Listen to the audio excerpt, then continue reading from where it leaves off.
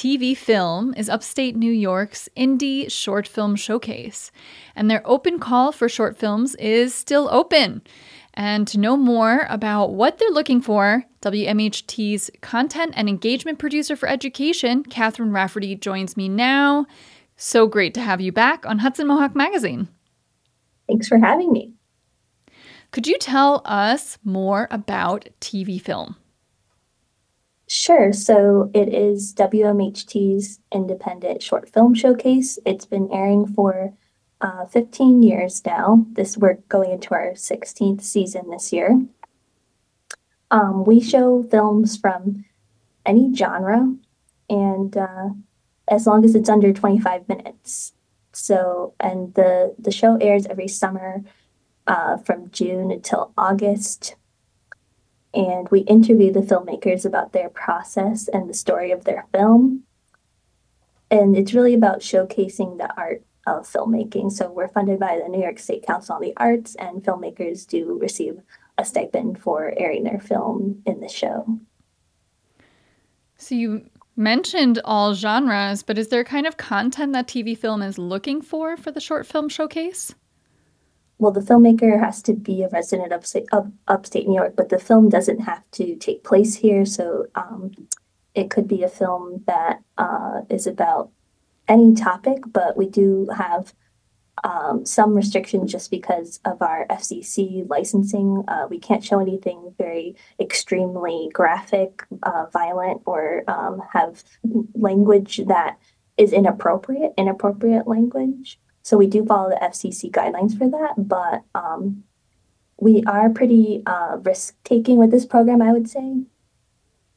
So we show a lot of content that's unusual from our everyday programming. So we're really looking for artists that have a unique vision. Could you give some examples from submissions from past years? Yeah, we have had both like documentary and narrative, different genres within narrative, like even horror, within reason. And comedy is also popular. We had a really great historical drama last year. It was a story about a residential boarding school. These were three Kiowa boys who had escaped from the residential boarding school. So it tells the tale of that, made by an Indigenous filmmaker, Jeffrey Palmer. He's a professor at Cornell and worked on that film last year, and he's going to be also making that into a feature. So some of the films that we show are sometimes short film concepts for a feature-length film, so you get kind of an idea of what could be potentially a longer story. And we have also had some filmmakers who are emerging new filmmakers, and it might be one of their first films that they made. So we kind of run the gamut of like early career to very experienced filmmakers. So when you say early career, say a 10-year-old listening has just created a short film, is that accepted? What level of expertise does somebody need to have? We don't have a requirement for expertise level, but we do require that the filmmaker is at least 18 years old at the time of when they made their film, and that they are a resident of upstate New York. And we define that in our eligibility requirements as the counties that are north and west of the New York City area. And that starts with Dutchess, Ulster, and Sullivan counties. So once somebody has submitted a film, maybe it gets chosen, what are the next steps and when does it get aired on the program? The filmmakers will be notified in April if their film was selected, and then we will set up a time to interview them either in the studio or on Zoom. And the films will air starting in the last week of June, and they will be weekly episodes through August. Will this be streaming online as well as available on TV?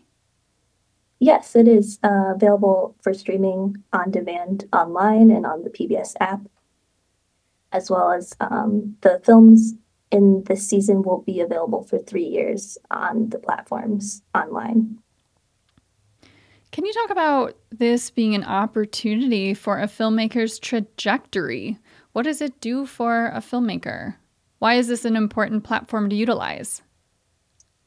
Well, it is a great opportunity to distribute your film. If this might be one of your first films that you made, we do have a great audience on public media, and it will be available online, so that even broadens it more. And filmmakers could also benefit from being introduced to other local filmmakers in the area through the program. Some previous filmmakers that have aired their films on TVFilm have gone on to create film collectives in the area, find other collaborators, and also some have, taken these short films that might have been proofs of concept and made the longer version of that, whether it be a feature movie or a television series. So, as a filmmaker yourself, what excites you about this showcase? I think it's really exciting to learn about how many people in the upstate New York area are filmmakers, are independent filmmakers, and get to see all different perspectives on different um, issues, either like local films, some local films that are documentaries might teach you about something that you hadn't heard of before, or if it's a drama, we've had, like I said, we've had some historical dramas, so um, you could learn something from like a narrative drama perspective, and it's also very entertaining. It's just fun. It's a fun show to watch because you get to learn about how they made their film. I think that's a unique insight that our program offers, because we actually get to ask them questions about why did you make that decision with your film? Why did you want to make this film? What inspired you to write it? So we will hear that and more in the interviews with the filmmakers. Is part of the process of interviewing the filmmaker to fuel next year's submission process? I don't think they necessarily correspond to each other, but I do tend to, so I conduct the interviews and I do tend to ask a lot of the similar questions. So a filmmaker who submits this year might, look back at previous seasons' interviews and get an idea of the types of questions that we might ask them. Also, I should note that we air only a portion of the interview in the actual broadcast episode of TVFilm, and we will upload additional segments from the interviews on different topics on our website, and those are exclusive to our website. So please do look out for that as well, because there's a lot more to be said about these films that we can't fit into the episodes themselves. So you can get a little bit more extra behind the scenes on the website. Catherine Rafferty, thank you so much for speaking with us about the TVFilm Open Call. So, what is the best way to learn more about either the submission process or the films as they come in ready to watch? You can go to our website, which is wmht.org/tvfilm.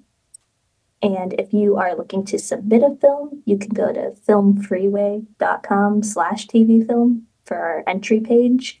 It is free to enter. And we have that open until 11:59 p.m. on February 29th. Well, thank you so much. Would you like to leave our listeners with anything? One thing I want to add about TVFilm is that it's a great community to be a part of. We have seen filmmakers come back year after year and grow with the program. So it's great to see their filmmaking journey over the years through the show, and they become alumni of TVFilm. So if you're interested in getting to know more local filmmakers and sharing your process with the community of how you make films, this would be a great opportunity for you.